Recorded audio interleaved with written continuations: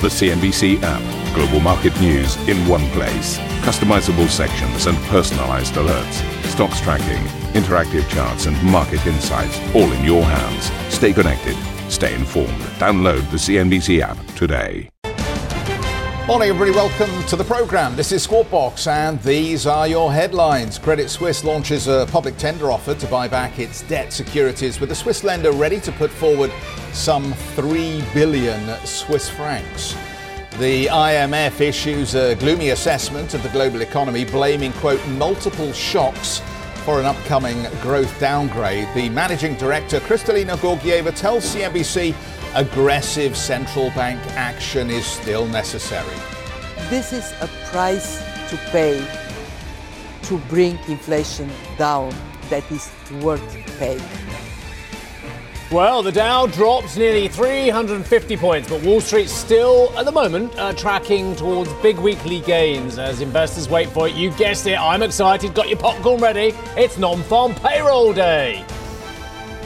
Plus, the Polish Prime Minister Mateusz Morawiecki slams the German energy policy, telling CNBC exclusively Berlin's disastrous strategy has led Europe into a precarious dependence on Russia.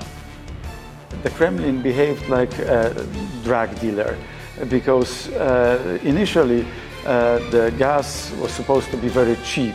The real price of the gas is also the blood of soldiers and people, children and women in Ukraine.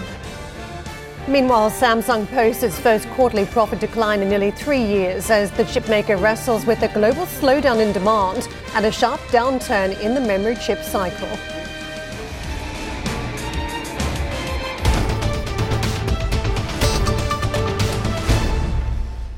So we kick off the programme with an announcement just trickling through from Credit Suisse. Let's spend a little bit of time on this. Credit Suisse Group announcing the public tender offer for debt securities, offering by Credit Suisse International to repurchase certain senior debt securities for cash up to approximately 3 billion Swiss franc. The group announces offers by Credit Suisse International to buy back the senior debt securities for cash up to approximately 3 billion Swiss franc. Now, it's an interesting announcement because it comes just off the back of, I think we had a ratings agency that was asking questions about the balance sheet of this business. And as you know, we've had a slew of negative news from Credit Suisse over the last 18 months or so, which has driven this share price down to historic lows,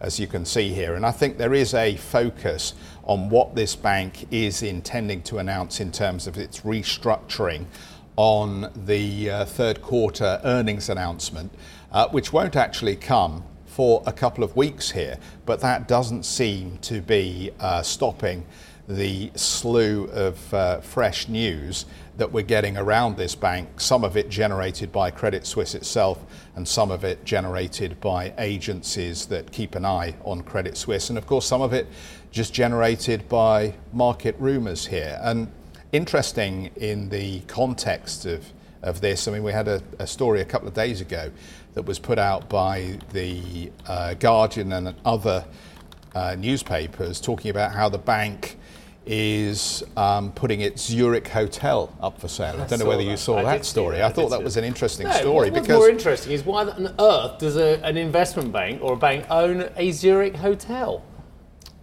Yeah, that's a good question, I think. But, I mean, there are lots of legacy assets that these businesses own. Why? One assumes at the time they bought it, they either saw it as a strategic investment because they thought land values were going to go up in Zurich, or they felt that it was cheaper to own their own hotel than to have facilities or to spend on facilities to keep you're being their remarkably staff. generous. Well, I'm just looking for do you know the answer?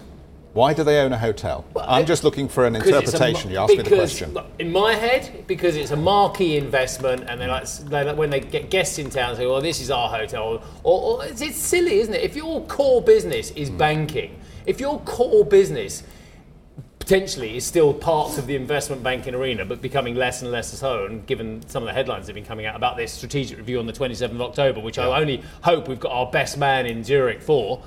Or you might be there as well. You never know. I could. Yeah. We could always send you. No, I'm on holiday. No, that might work. No.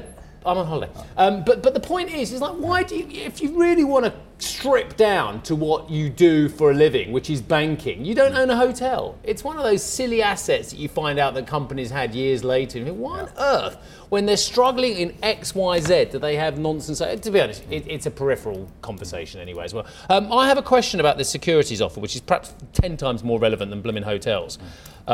Is what are they buying it back in? What pennies in the dollar are they buying it back? Because surely that's the only reason to buy back your debt. Well, there's two reasons to buy back your debt. One, the coupon's too high and you want to refinance for a lower coupon. Well, that ain't going to happen at the moment given what's going on with Credit Suisse. Yes. So I doubt it's that. So presumably the debt is so beleaguered. We talked about the share price coming down. You didn't talk about the debt coming down. I presume that it's pennies in the dollar that they just see as too cheap and they're just hoovering it up. Oh, I think we need to put together all the different pieces of the stories that we've really compiled the last couple of weeks. Because you know loads about hotels. Having been to better ones than Jeff and I have ever been to. Well, the story around the hotel was a dash for liquidity, right? That the company was having issues with the amount of money that it effectively can tap in the marketplace. And why would you repurchase your debt if you've got a liquidity issue at this point? Credit default swaps, we know at the bank have blown out, is a way to try and manage the pricing of the debt and the way it's perceived in the marketplace. The other option, if you're really going to go down this pathway, is a repurchase, or some sort of buyback scheme. And if you think about the share price yesterday, we saw it rally. Did someone know something about this debt positioning, the strategy around debt today? Why did it go up? I think very interesting price action at this stage. Again, we're talking decimals. Oh, well, yesterday we saw it was right at the top of the stock strip 600 yesterday. It was up about 4+% at one point. There was definitely some price action happening. So big question mark as to why that was happening. But I think this manoeuvring here is really about trying to shore up the pricing and debt markets to add a little bit of life to the way it's perceived in credit markets. Just to reflect on the Moody's announcement as well, because I think it's appropriate to bring it in at this stage, and this is only sort of 24 hours old, so the ink is still very much wet on this. Moody's it forecasts further losses for Credit Suisse in the second half of the year. Funnily, that $3 billion number comes up again here. They're talking about a $3 billion loss potentially for 2022. The analysts say the CET1 capital ratio may fall below 13% by year end. Credit negative if CET1 capital ratio stays consistently below 13% here. Worsening market conditions may lower prices for Credit Suisse asset sales. Look, we're all just working with this information as we get it at this stage. I don't think we know what it is exactly that they are buying, but I think it's probably a pretty good guess that there is a reason to buy it around the fact that it's going to cost them more going forward to not buy it. So it does seem to make sense. But we'll see as we get some more detail on this. But clearly it's not a positive backdrop here. They're having to sell assets that maybe they didn't want to sell. Maybe they wanted to stay in the hotelier business. But clearly the Moody's report just cranks up the market pressure. So the backdrop important. Let's just come back to what we're hearing from the IMF as the managing director, Kristalina Georgieva, has said the group will lower its global economic growth forecast for next year, down from its earlier estimate of 2.9%. Georgieva warned the global economy faces a darkening outlook, with the world going from shock to shock over recent years, from the COVID pandemic to the war in Ukraine and rising inflation pressures. The IMF chief told CNBC's Sarah Eisen central banks must do more to bring down inflation, but stressed that rate hikes should be proportionate to slowing investment and consumer demand. How big the hike should be really depends on how the economy is responding. Looking at consumer demand and investment propensity to invest, these are indicators that are saying the US is somewhat losing that momentum, but still performing better than other economies. Right. Well, I'm supposed to be at the wall, but I'm not going yet. OK, so we saw on the 3rd of October their 2032 paper dipping, losing more than 7 cents to 70 cents in the euro. 2033 bond dropping as 55 cents in the euro. So there's my answer. But to be fair, it's what I thought it would be. It's either they can get better refinancing, which they can't at the moment because of the Cost of capital at the moment, especially for a bank which has got questions about its capital. But this is the answer. They're buying it below the ultimate price that it will price at were you to run it to maturity. So again, a lot of these debt has been trading. Again, just looking at a couple of the bonds here, the 2032 was 70 cents in the euro. The 2033 had dropped to 53 cents in the euro. And I think there's a lot more of the same as well. So clearly they've decided that their bonds are worth buying back and it's a good trade. Okay, that's what I wanted to say. Let's move on. This is about the payroll today. Normally I get really excited about payroll. I have done since 1988, to be fair, when I've been standing in pits looking at payroll data. But I think it's going to take something quite extraordinary out of the payroll today to move the needle, because the message consistently from the Federal Reserve is we're going to be consistent. And that's the point, isn't it? The market is desperate to see a pivot, any sign of a pivot. They wanted it in March 2023. The Fed said, no, that's not going to happen. So then we saw repricing. Now the market is saying, and hang on, there might be signs, and some people say there might be signs of a turn in the CPI levels and the inflation peaking. Well, that may or may not be the case, but the Fed's going to need to see a lot more evidence. And as such, I don't think the payroll figures today, given everything else we've seen, even considering that weak jolts we saw early in the week, it's going to take a really big miss for the market, I think, to get excited to the upside. And if we see a really strong figure in terms of the non-farm payroll, in terms of the average hourly earnings, then I think that could potentially have the ability to spook this market. A market which is very interesting. I mean, really fascinating moves this week as well. A couple of down days, couple of up days. Look at the week-to-date moves as well. They were over 5.5% higher. Now, a lot more modest, actually, 4.4, 4.2 as well. So, yes, the market's had a really good week, but the last couple of days have been a bit soggier for those advocating long equity positions. The treasuries have been picking up in terms of yield. The underlying falling a little bit. 3.825 is where the 10-year currently trading. Dollar index had a good day yesterday, moved up 1%. And look, cable, which got to 114, back down to 111.63. Some really smart stuff out there about what's going on in the UK gilt market and the UK pound as well. We'll try and extrapolate some information for that for you later in the show. The euro under pressure as well, trading at 0.98. Dollar Swissy as well. So the Swissy picking up a little bit there, 0.99 on that pair. Let's have a look at some of the other commodities as well. Do you know, I've been looking at the oil price a lot, well, always, but did Saudi get the bang for the buck it wanted out of its announcement this week? I say its announcement, OPEC Plus's announcement as well.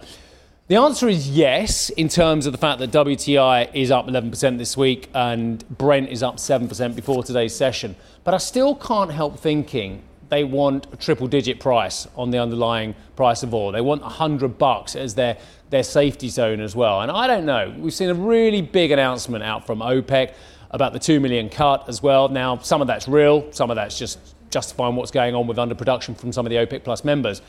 But I don't know. I don't know if the market got quite the bang for the buck out of the announcement. I keep hearing all this bullish commentary about what it means in the medium and short and longer term as well. But $94 isn't, well, I mean, what are we? We're $30 plus short of the highs of the year, despite everything that's been thrown at the market, despite all the hammering and despite all the concern from Karine Jean-Pierre in the White House about Saudi siding with Russia. I think that's a false narrative. I don't think Saudi's siding with Russia. I think Saudi's siding with Saudi. It always, it wants a higher, stable price, and they can invest more, then they can actually extrapolate those revenues for their own fiscal position. I don't necessarily see it in it's a political battle. I see it in terms of pure economics. Maybe I'm missing the point. Let's have a look at the Asian indices, ex-China as well. Under a bit of pressure across the board, Hang Seng down 1.3%. So I mentioned a little bit about the jobs numbers. But I tell you what, I think it's going to be very interesting. Well, what are you two talking about? I need to know. Oh, we're still talking about still walking through Credit Suisse at the moment. What, you disagree with me about what it's about? Why would we disagree with you? Well, because that's what the show's about. Why would you assume we're disagreeing with you? No. What we're arguing, we're not actually arguing. We're just discussing. We're just discussing whether this is window dressing of the balance sheet ahead of the earnings announcement. But it seems to me if you do this very publicly, everybody in the market understands what you're doing at this stage, even if it does attempt to make the balance sheet look a little bit cleaner. We're just saying what happens to that debt inventory? Where does it go to in the meantime? Does it stay on the financial statement? Does it go somewhere else? And does it make the statement look a little bit nicer coming up to the earnings? I think it's very sensible if you have the capital firepower to buy back your debt that's trading at 57 cents in the dollar or whatever these bonds are trading at that they're buying back. It makes total sense. But the problem is if it's going to leave you exposed elsewhere because your capital position is a bit weaker elsewhere. So I think what they're doing is saying, look, our capital position is fine. In fact, if we see an opportunity to buy back our debt cheaply, we'll do it as well. But do they have the firepower? Do they have the money? This is the problem. And that is the question. So what's the motivation? If only it was the 27th of October and we could spin forward to that and get our main man in Zurich. And if he's not available, I'll do it. Yeah, all right. But bingo, and this is what I'm saying to Karen, that all the way through this last few weeks, we've had two narratives. We've had the Credit Suisse narrative, which is there is nothing to see here, the balance sheet is fine, you've got the numbers wrong. And then we've had the market narrative, which is we don't believe you, we think you're going to have to raise cash. And then you get this Moody's announcement. And supposedly the guys over at Moody's know what they're doing when they run a slide rule over these companies. Problem is, and if they're raising concerns, then you have to wonder. But I do wonder if, given they've got BlackRock and Harris Associates and the Qatari Sovereign Wealth Fund as major shareholders still, whether they've had a bit of a nod that, oh, you're going to be fine, we're with you, we'll stay the course. There's a problem here, isn't there? And you both know this. It's not one or t'other. And actually, the actions of the former, i.e. the market, can create problems for the latter, i.e. Credit Suisse, or whichever way around you said that as well. i.e.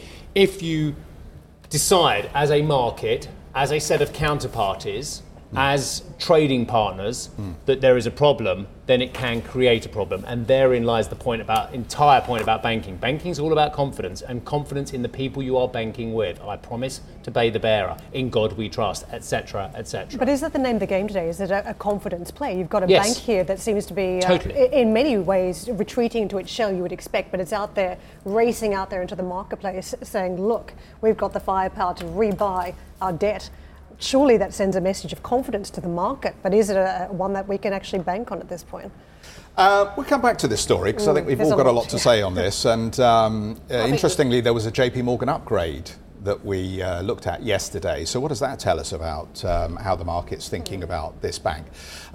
It is a big non-farm payroll day. Investors are eyeing the latest US non-farm payrolls report due today. Dow Jones forecasting a headline print of 275,000 new jobs in September. That is down from 315,000 the month before. The unemployment rate and average earnings are forecast to remain broadly steady. Neil Wilson joins us, co-CEO of EJF Capital. Neil, good morning to you and welcome. Look, given how important the run of jobs data is to Fed thinking, what do you think we will learn today and how do you think it will influence the committee? Well, first of all, thank you very much for having me on today.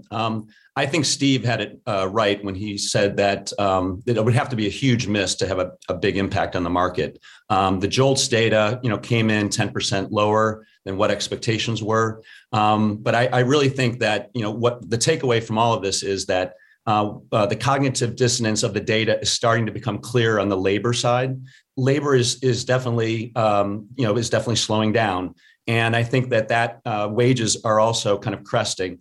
But the data is still very strong, coming in hot on the personal consumption expenditures, the PCE. That came in very hot. Also, the CPI, the consumer price index, was still very hot. And I think until that really changes, I think Jay Powell made it very clear at Jackson Hole that they're going to continue to ratchet up until they see a big change in the data. And that really has to include the price side of things, not just the wage side of things and the labor side of things. Neil, the interesting thing about this is the run of data seems to be going somewhat against market expectations that the Fed would have driven us into recession by now. What are we missing here? Is it that savings during the pandemic were just bigger and that's allowed the consumer to be a little stronger even as interest rates are going up here? Or is it a shortage of labor at the moment and the fact that so many people have voluntarily taken themselves off the jobs market? I mean, the JOLTS data, even though it showed a drop, still showed a very healthy level of vacancies for work here. So what are we misunderstanding about the resilience of the US economy? Well, the pandemic, as you said, did increase the savings. So that is a factor. I think the bigger factor is the second point you made. There's still a lot of folks who are not in the coming back to the labor force. So the labor participation rate went up last month, but it is still well below, it's at 64%. It's still well below pre-pandemic levels. But the other thing I would just mention is if you look at history, you go back to 1979, 1980, when Paul Volcker was dealing with a huge inflationary situation. Dealing with trying to create a disinflationary environment takes a long time. It took over a year for the ratcheting up by Volcker to have a real impact on inflation and on prices. So this is not an easy thing. The market would like it to be. The market is kind of, when we had a couple of days this week where it traded up dramatically on the JOLTS data, that's based on hope as opposed to what's really going to drive the market. And I would mention the US dollar being strong. That really does affect a lot of multinational big companies in the United States, and it will affect earnings. And so I would expect the market to be going over the trajectory to be lower. And I think you might have some trading days around, let's say it's a lower number, 250 as opposed to 275 today on the non-farm payrolls. But I think ultimately you're going to see the market go lower because this takes a while to really create disinflation that the Jay Powell and the Fed is trying to achieve. Neil, can we talk about the size of increases we're setting up for? Because we had a very wide dispersion on the dot plots for the latter years. And the market just somewhat confused. If we go high, we stay higher, we don't pivot at any point. What do you make of the terminal point now for rates and just how quickly the pivot will return? Sure. So right now, the expectation is another 125 basis points. So 75 in November, 50 in December. And at that point, that's the debate. The debate is, will the Fed continue to ratchet up after that, or will it pause? My suspicion is it may pause a little bit, but the market is telling you, and I would agree, that you're not going to see, really any kind of softening until possibly Q4 2023 or 2024. I mean, it's like I said, it takes a while to really create a reaction. Of course, we're not in the same time period in terms of inflation as 1979, 1980, which I referenced earlier. But, inflation really is quite high. I mean, you're looking at, 8%, 7.4% on the PCE, 8% on the CPI. So it's going to take a bit of ratcheting up and then stasis for a bit. Neil, thank you very much for joining us so early in the morning. Much appreciated. Neil Wilson, co-CEO, EJF Capital. Coming up on the show, Poland's Prime Minister urges a compromise on the energy price cap, telling CNBC that Europe is dealing with the consequences of, quote, disastrous energy policy.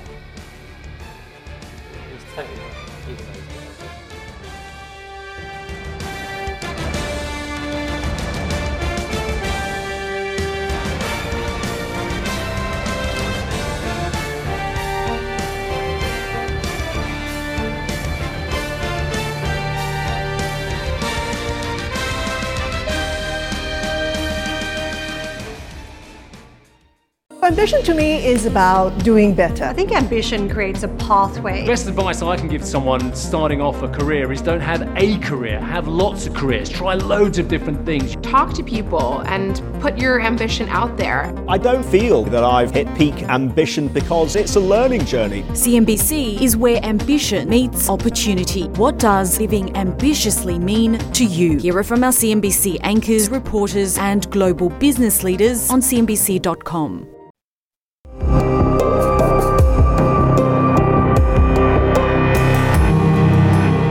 US President Joe Biden says he's looking at alternatives to prevent energy prices from rising further.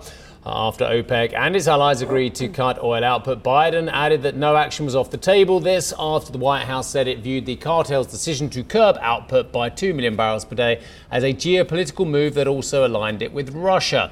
Brian Deese, the director of the White House's National Economic Council, described the cuts as unnecessary in a time of a global energy squeeze. The OPEC decision, the reason why we were disappointed in it is we believe it's unnecessary and unwarranted at a period where, if you look at the global energy picture and the oil picture, the lack of supply continues to be a significant challenge. We're going to have to see the actual impact of this. EU countries have agreed on an emergency intervention to tackle high energy prices. Member states will begin voluntarily reducing their electricity consumption by 10% and will also introduce a revenue cap of €180 per megawatt hour for energy companies. The bloc says it will distribute the profits among households and small to medium-sized businesses.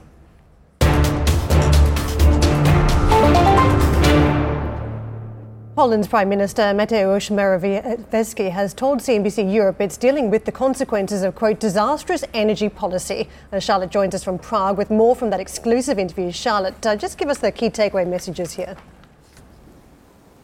Well, it was a fascinating conversation, Karen. Look, yesterday was a European political community meeting, the first one after President Emmanuel Macron of France called in May for this kind of gathering. You had yesterday these 44 leaders meeting here, so the EU, but also other countries like Norway, Turkey, Switzerland, the UK. Liz Truss was here as well, all standing together. And to a certain extent, that family photo of these 44 leaders there was very important and very symbolic. And they talked, of course, about energy. And I had a chance to catch up exclusively with the Polish Prime Minister at the end of this meeting, Mateusz Morawiecki, and we talked about all conversation. Again, very interesting. Poland having a joint border with Ukraine. They received a lot of refugees. They are very, very critical and very harsh on Russia. They want some tough sanctions there. They're one of the hawks when it comes to sanctions, but they're also very, very critical of Germany and their energy policy up until now. Also critical about the support package of 200 billion euros that Germany put on the table. So we had this wide-ranging conversation there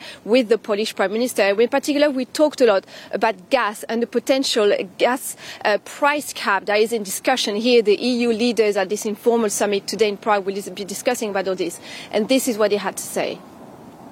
These are consequences of a very wrong policy, disastrous policy, which was led by Germany and German-Russian agreement with gas supplies from Russia to Germany.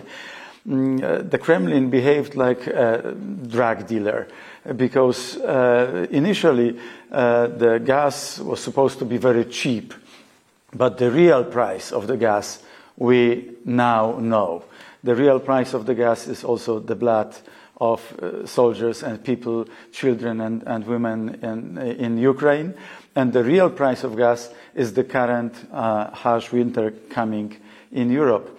Lack of gas, very, very, very expensive prices of gas and electricity all over Europe. This is the real price of the agreement between Germany and Russia.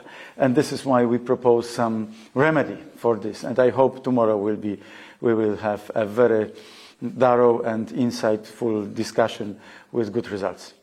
Do you think your proposal or this potential price corridor can convince countries that have been against a price cap, like Germany or the Netherlands? Well, I hope so, because this is our collective problem.